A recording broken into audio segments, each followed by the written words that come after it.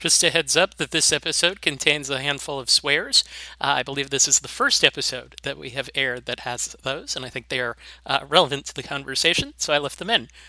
Thank you and enjoy the show. Hi, and welcome to the Journalism Salute. I'm Mark Simon. In each episode, we'll talk to or about an interesting person or organization related to journalism. The intent is to show that journalists are not the enemy of the people. Thank you for listening. On today's episode, we're joined by James Queally. James has covered courts, crime, and police for the Los Angeles Times, or as he puts it on his website, James Queally is a journalist, author, and general arbiter of fact from horseshit.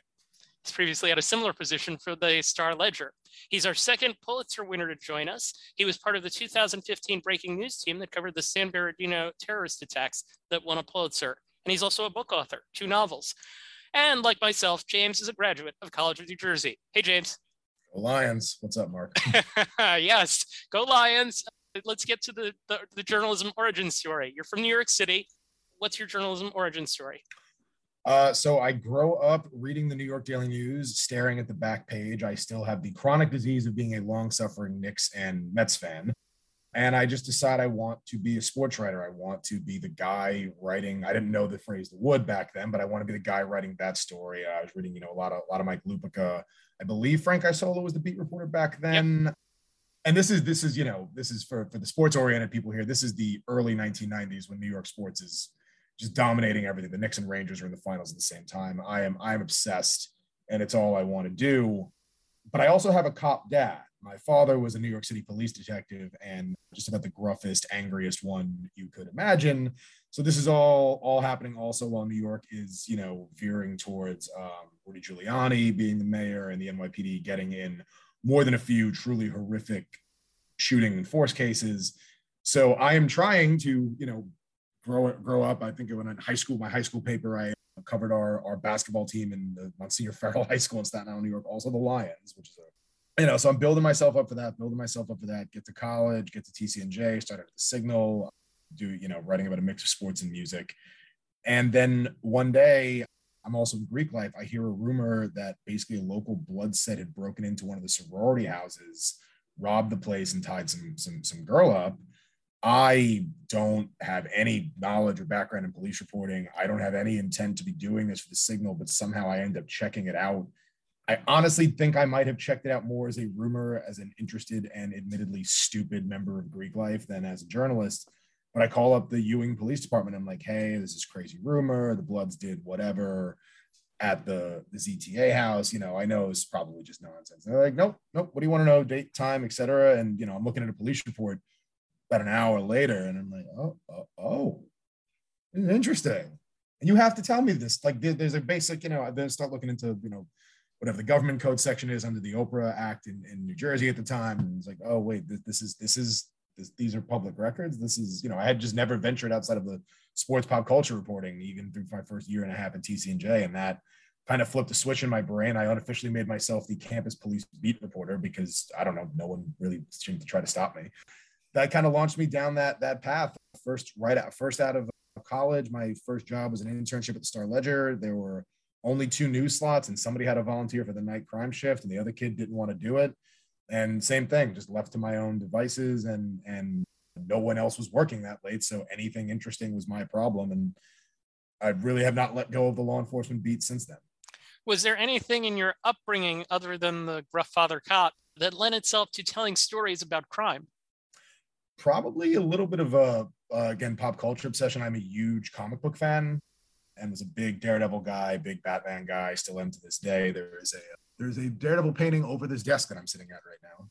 So yeah, obviously that's fiction, but still always I was always interested in grittier stories and urban stories and, people low on the food chain, desperate situations, or, facing off against power structures. The cops weren't always the good guys in those stories, especially not in a lot of Batman comics. So I think that also, obviously, different. You're looking at it a lot differently as a 13-year-old seeing bam, pow, kapow than you are as an adult, dealing with ingrained power structures and biases and all the things I write about now. But that also probably put the wheels in motion.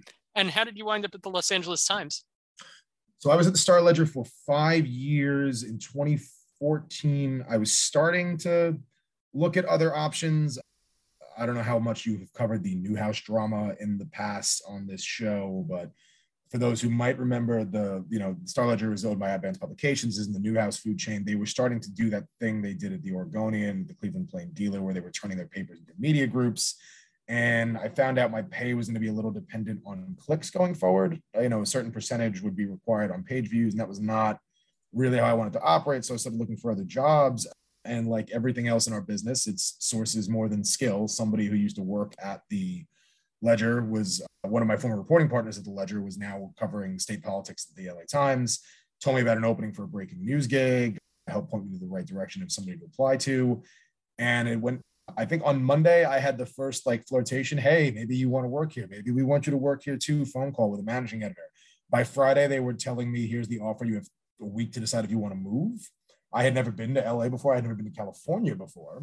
And I took the job blind because I don't know how many times you get the phone call from the LA Times, but kind of worked out. Been here for 8 years now. I met the woman I was eventually going to marry. I've been married for a whole 3 months. I'm flashing the ring to no one who can see anything because this is an audio medium. It's all right. And, things kind of worked out. Okay. Indeed, they did. Now, 2014, as I understand it, you were in Ferguson, Missouri for the protests over Michael Brown's death. For those unfamiliar, I think most people are familiar, but he was unarmed, shot by a police officer, a story that got a lot of attention at the time. And I imagine the protests and everything around them, police, got a little hairy. What was that experience like? Yeah, Ferguson was definitely one of the more, at least at that point in my career, one of the more extreme situations I'd been in. I brought this up before. My worldview of policing and my worldview of how to cover these things has really changed dramatically over the course of my career, especially with my upbringing. Seeing Newark was the first time I really saw the dynamic between police and the communities they serve really from the other end of it. And Ferguson was just the really like the kind of graduate class in that. I get there and I want to say within an and I just for to be clear, I wasn't there in August in the immediate aftermath of the shooting. I was there in November. I landed within an hour, either before or after, of the decision not to charge Darren Wilson, who was the officer who shot Michael Brown, right around the time that's announced. So I'm on Florissant for less than an hour before two cops point rifles at me, because I ended up running towards what I thought was a loud sound or an explosion, because that's just how my brain works. And two, I believe Missouri Highway Patrol officers spin around with rifles just because they see someone running. So I don't think I was that close to getting shot, but that was eye-opening. The next night, I was covering a separate protest outside the police headquarters. They moved after a couple of hours of standoff. It moved over to City Hall. Someone smashed windows on a cop car, fire starts, tear gas canisters are fired. I'm caught up in a cloud, walking around, can't see a damn thing.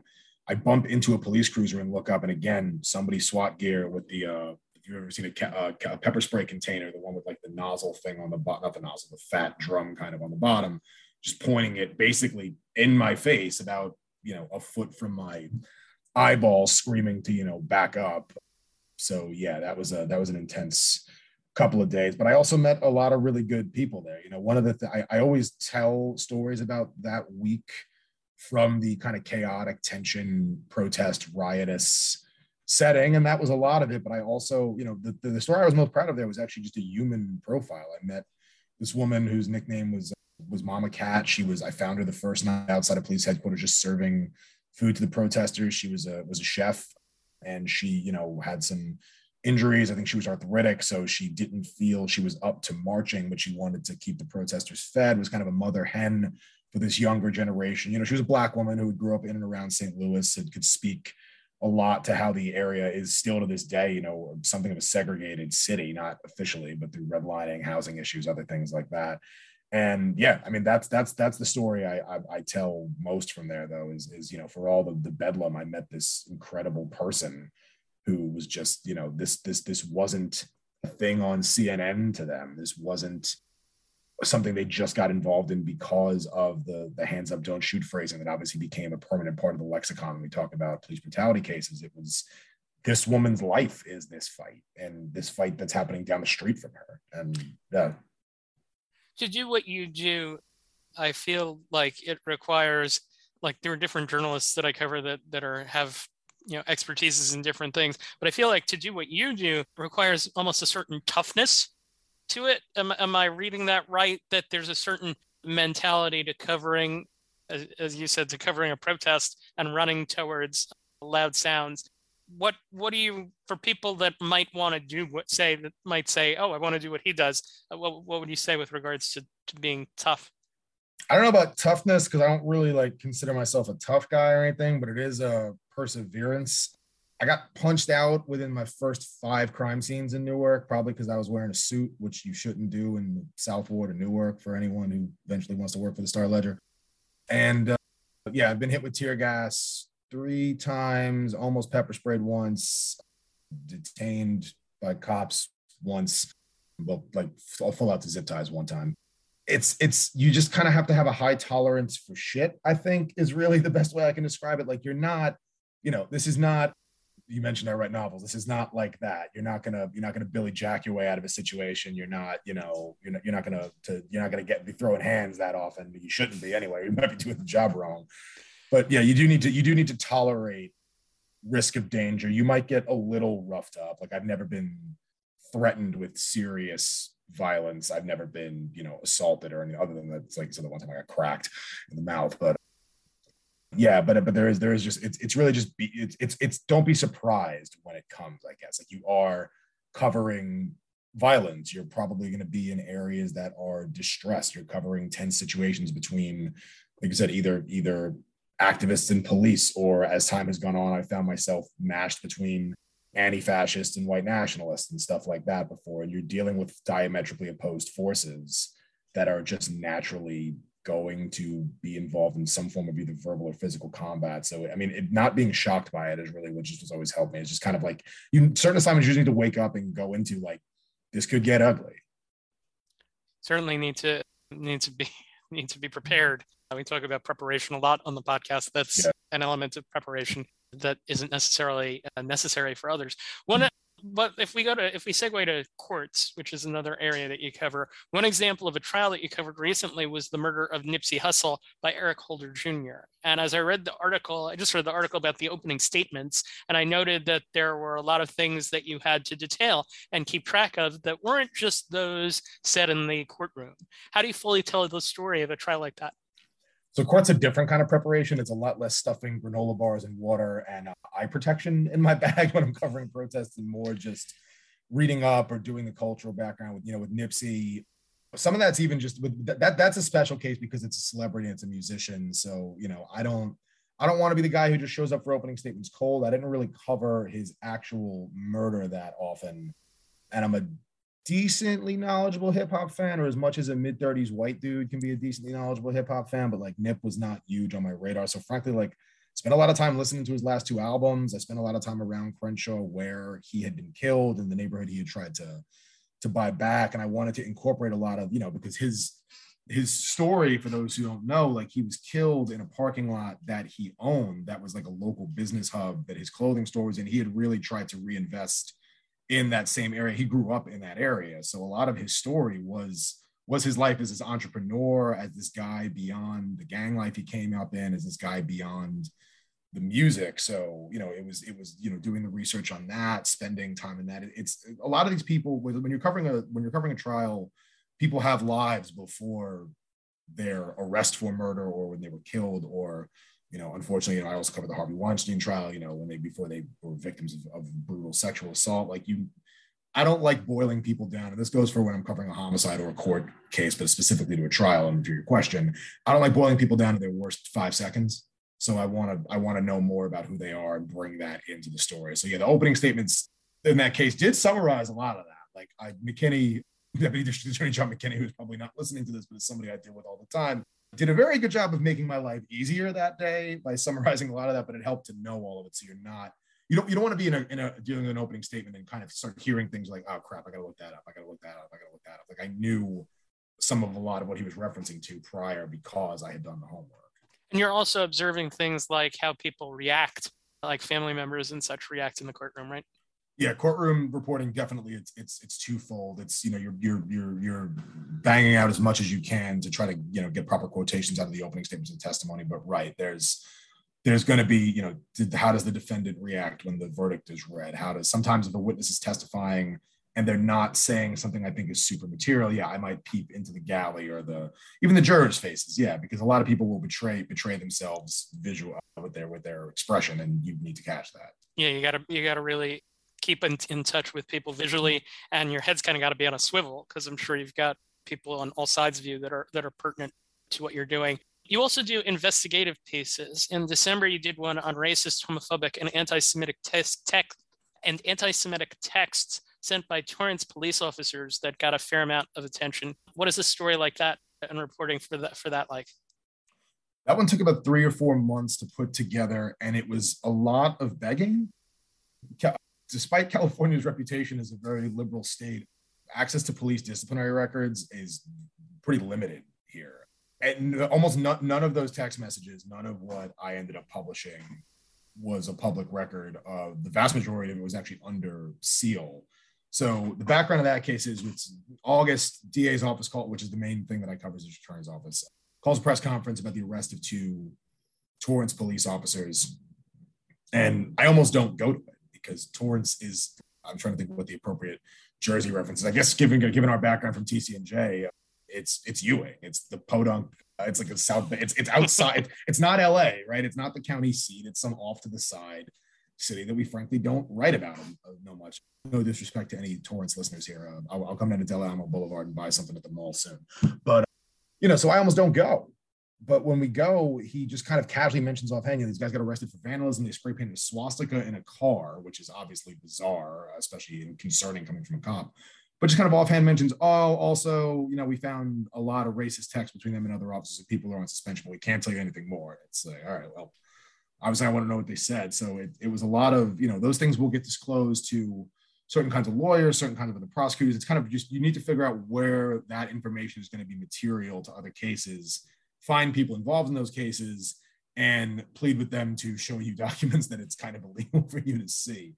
So it was just a lot of negotiating. The investigative stories can take different forms. Sometimes it's data analysis, sometimes it's record mining, sometimes it's, dozens and dozens of interviews. This was really like, there are 4 or 5 pieces of paper that will blow this open.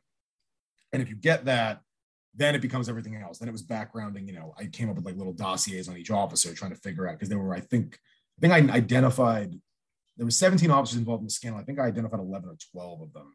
Then it's figuring out, these officers, once you start seeing these texts, they're making hateful, violent comments about Black men and women, about Latino men and women, about members of the LGBTQ community.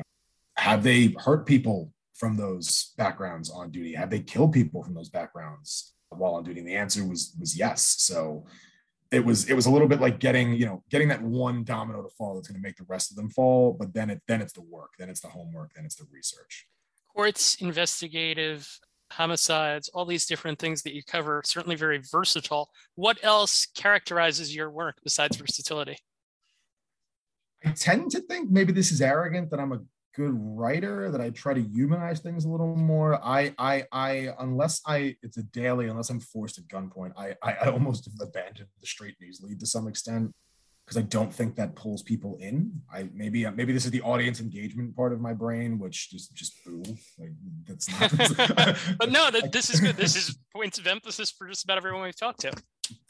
Yeah, I think you have to tell it in a narrative if you can. And I know that phrase gets bastardized these days. I don't mean setting an agenda. I don't mean framing your thoughts. I mean, I try to take, like, we go back to the court case, right? Like, I could write an opening statement trial. It's straightforward. Opening statements began in Eric Holder's murder trial, blah, blah, blah. Or like, this is the character of Nipsey Hussle. This is the human who died. This is why people are paying attention to this trial. I think there is, you mentioned that, right, novels. I think there are elements of fiction writing that sometimes I bring into journalism just for the sake of keeping somebody engaged. Because even with something like Torrance, the first story I wrote on that was like 3,000 words. And as a member of the ADHD generation, I know getting us to pay attention is hard.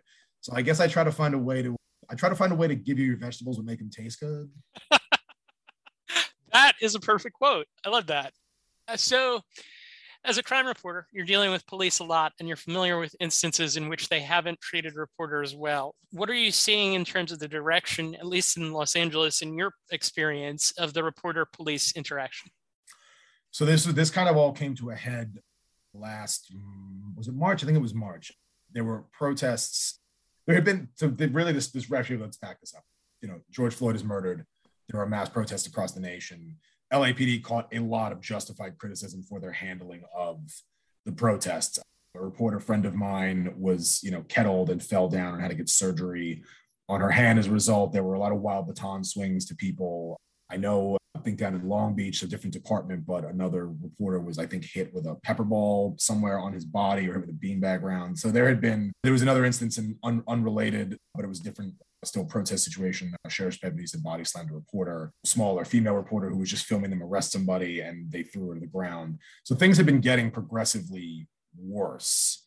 Because for the most part, I don't know how it is for other people, but like your sources largely are going to be detectives, higher up people at the food chain. You don't know line off. You might know some line officers, but by and large, the people you deal with at the scene they don't know you. So sometimes you get mistaken for a protester. Not that they should be treating protesters this way either, by the way. There's not really a difference. They are also just exercising their First Amendment rights. I just have a credential on. But anyway, this all kind of comes to a head last year. There were protests over the clearing of a homeless encampment from Echo Park, which is a pretty iconic location in LA. Myself and a number of other reporters got arrested when they rounded up about 180 protesters. They, normally are not, they're obviously not supposed to be arresting journalists, but they arrested 4 of us. That caused a lot of outrage. I believe I got interviewed by the Washington Post over that. I got interviewed by NPR over that. Like nothing happened to me. I got zip tied. I got kept for maybe an hour. I never got put on a bus. I never got taken to a jail cell. I got released because of a lot of screaming. One of the rare times Twitter was good for something. Somebody, ironically, a reporter who I had written a story a week before about getting abused by the LAPD caught me getting detained on film. And that went viral, or it was close to viral as I guess it could have. So that kind of, after that, a number of us with the LA Press Club, with the local Society of Professional Journalists chapter, we started arranging regular meetings with the LAPD. We pushed for legislation that enshrined the right of a reporter to be within those police lines in those kind of situations. And that pushback largely has backed them off from aggressive behavior towards mainstream press, credentialed press, a television station or a radio station you might recognize.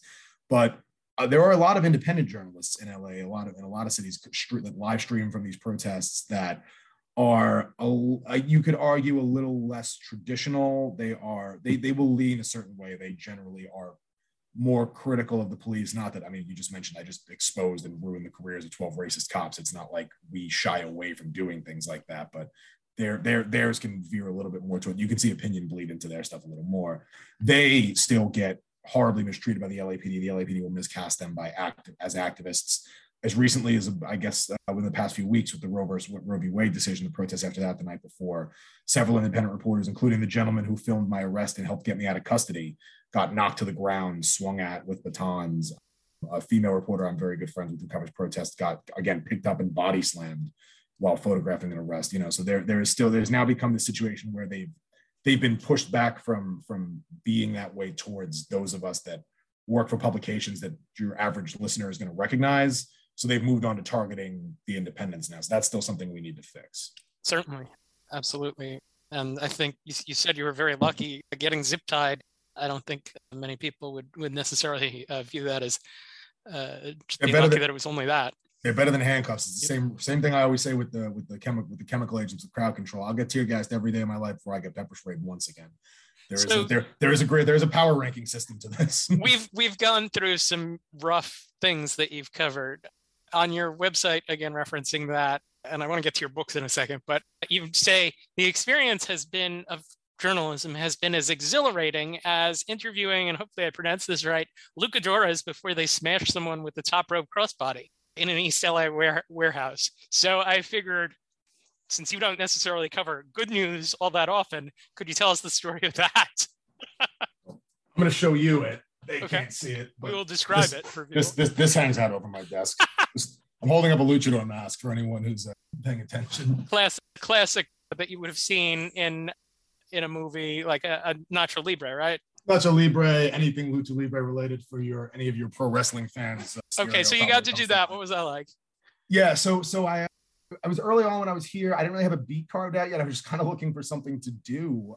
And I heard about this in like Robert Rodriguez, the director, works a lot with Tarantino, does a lot of grindhouse stuff. He was running a wrestling company in East LA, which is still one of the, LA is still majority, Boyle Heights specifically was the neighborhood. LA is still majority Latino, but that's like the heavily Mexican Latino neighborhood is over there. He was running a wrestling company. I was like, what the Sin City guy is running a pro wrestling company. And so I look into it more. And it's I got interested because we had written some stories about this neighborhood kind of starting to gentrify and losing some of its culture. And the idea that, what we find out that it's being co-run by Robert Rodriguez and AAA, which is the biggest wrestling company in Mexico.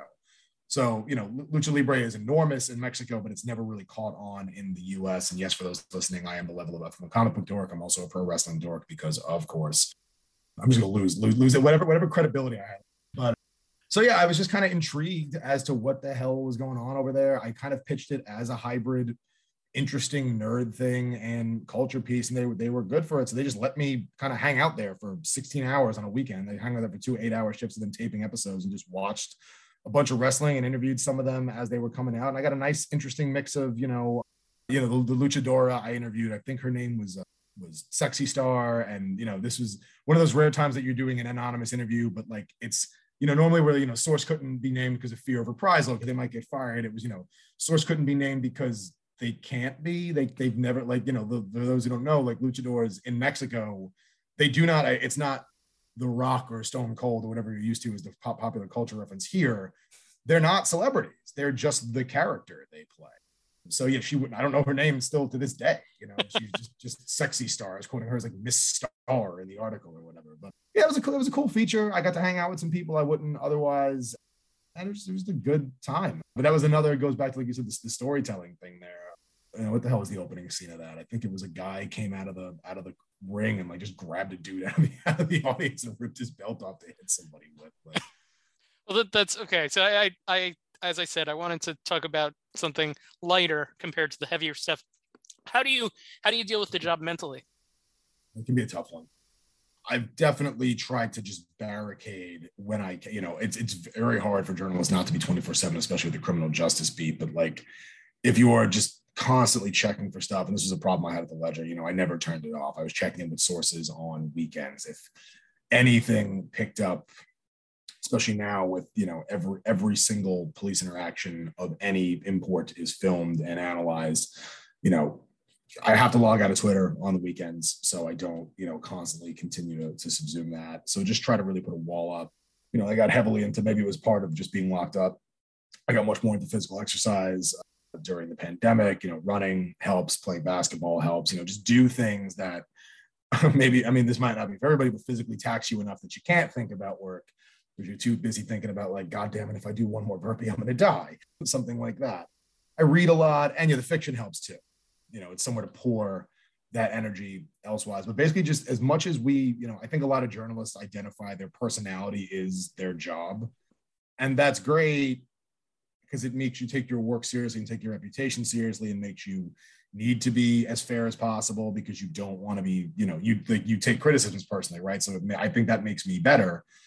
But then there needs to be a Saturday, there needs to be a Sunday, or there needs to be night. I try to, my wife is great about this, catches me checking the work phone after 8:30, Dikembe Mutombo swat that thing out of my hands.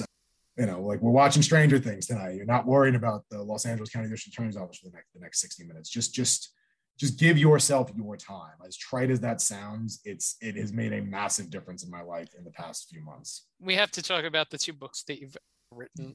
I haven't read them. Full disclosure. That's it. Podcast over. Well, no, let's sell me on them. So I've written 2 novels for Paulus Books. They're both in the same series, and I guess this is going to betray my prior advice about separating work from play, because my main character is an ex-reporter who used to work for a fictional newspaper in Newark.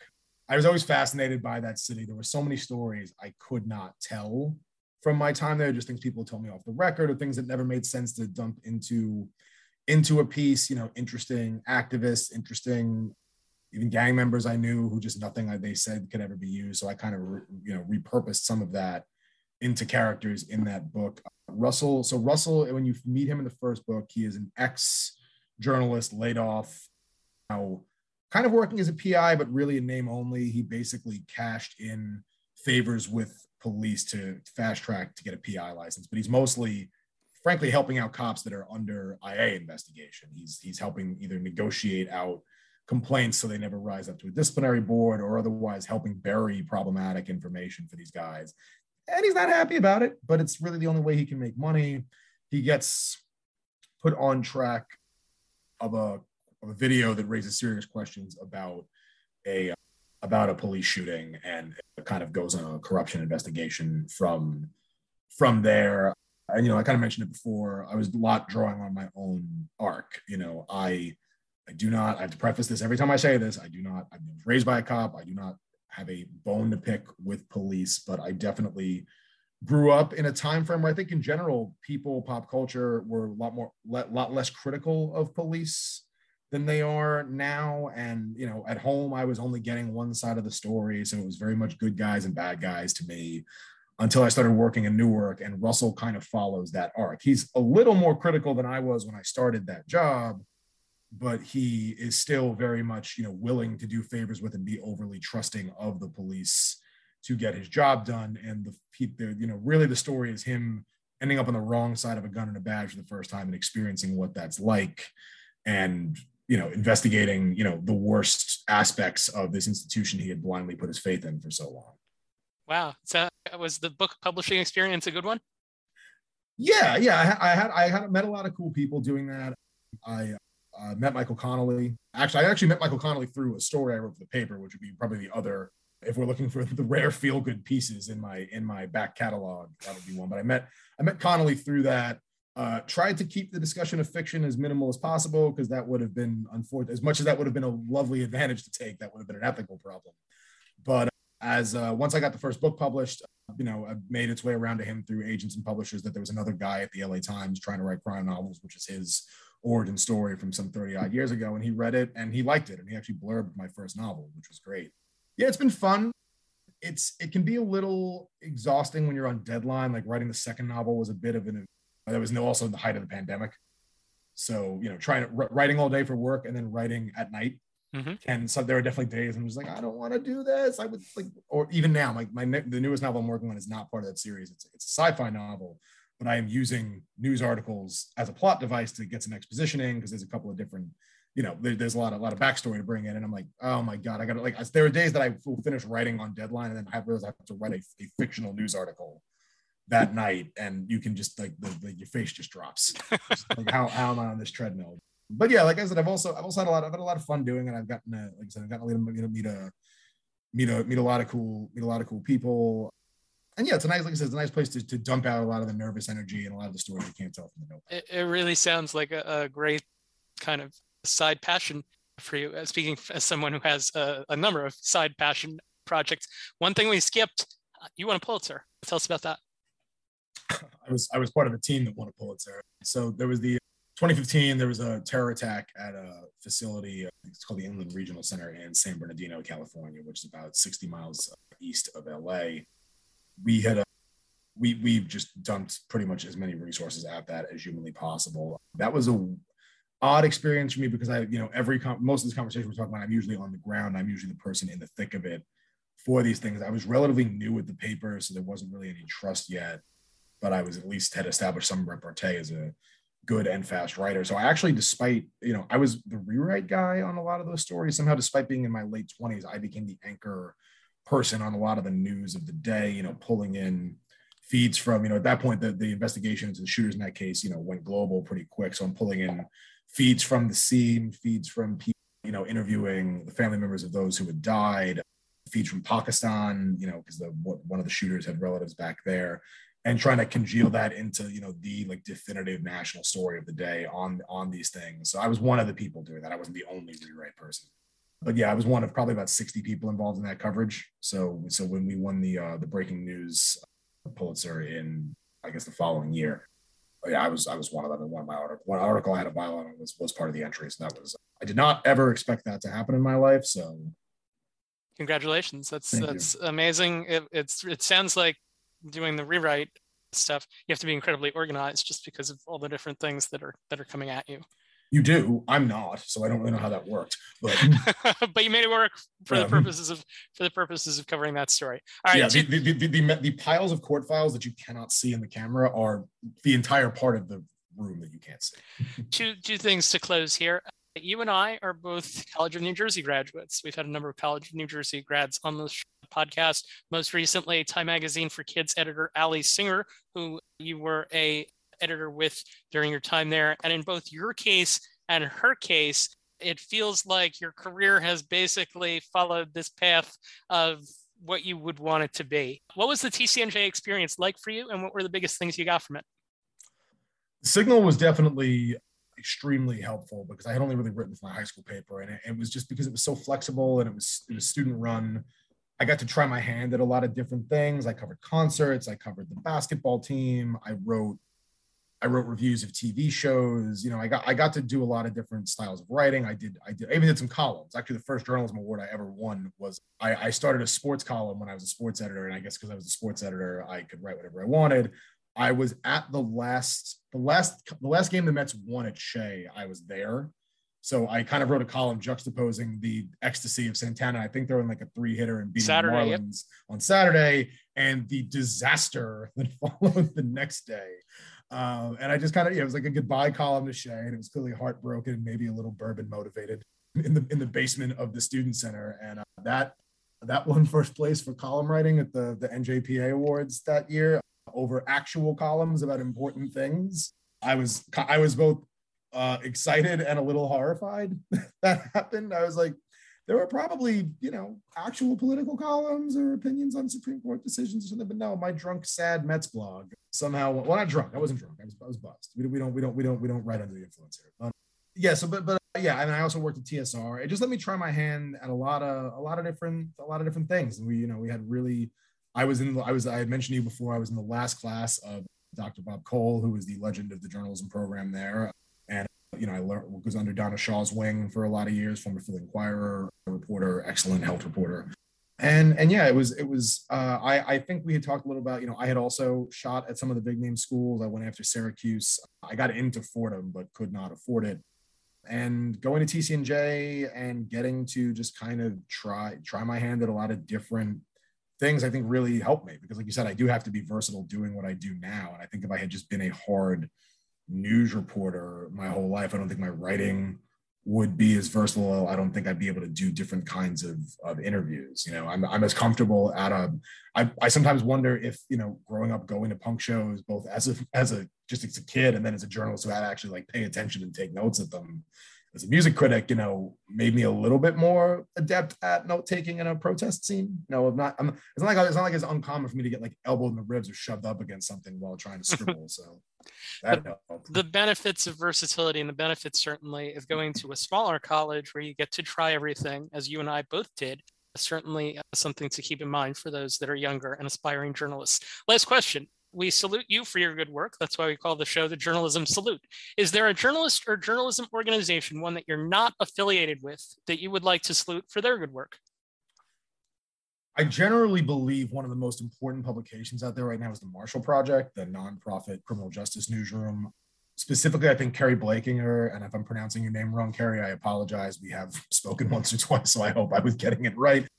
I think she's a superhero. For those who don't know, she's a formerly incarcerated person who now writes a lot about prisons and some of the nightmare situations inside carceral settings in places like Texas. And she brings a perspective that is just non-existent, I think, in our background, even in our background, in our business, even today, I feel like journalism still is largely populated by people who had, pretty normative upbringings, who came from, not wealth, but never really struggled, never really clawed, and very rarely people who have felonies in their background. And she brings she writes fairly but really beautifully and really poignantly from that perspective. And I think she's definitely one of the most important reporters on the planet, but definitely within the US. Certainly, we salute the work of her and the Marshall Project. We aspire to get someone from the Marshall Project on this podcast at some point in the future. James Queally, thank you for taking the time to join us. Thanks for having me. Thank you for listening to the Journalism Salute. Please let us know what you think of the show. You can find us on Twitter at journalismpod. And you can email us at journalismsalute@gmail.com.